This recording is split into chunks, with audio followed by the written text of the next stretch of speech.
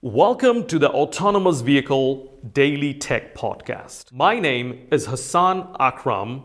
I am the host of the Autonomous Vehicle Safety and Security Podcast. This is my second podcast, and in this podcast, we will be broadcasting focused discussion on technical subject matter. Enjoy the podcast, and thank you so much for listening.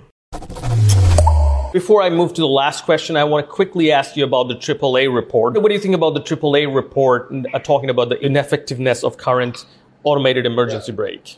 I'm holding the AAA report in my hand, and I think that every automotive expert, everyone that cares about lives of people, need to read this AAA report that was published in October 2019, almost a year ago, because in my view, this is a turning point with all the safety systems in the vehicles, the ADAS system, the emergency braking system, etc. Basically, this report took the last decade from 2009 to 2018, a very thorough report that learned the numbers of casualties, daytime, nighttime, and in other scenarios in the US, came to a conclusion, a very clear conclusion, that the current emergency braking is ineffective at night time.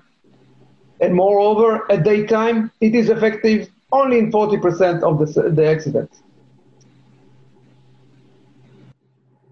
And the reason for that, because it is lacking additional sensing solution.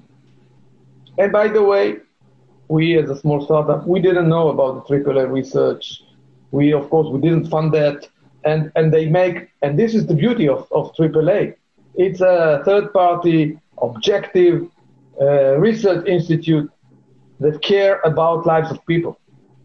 And I think this report should be a turning point in the safety solutions, either in the ADAS level 2, level 3, or all the way, of course, to level 4 and level 5. And it indicates about thermal cameras that it is a needed solution and, of course, can save lives and support safe driving, like it supports safe flying in low-level flying in the military domain.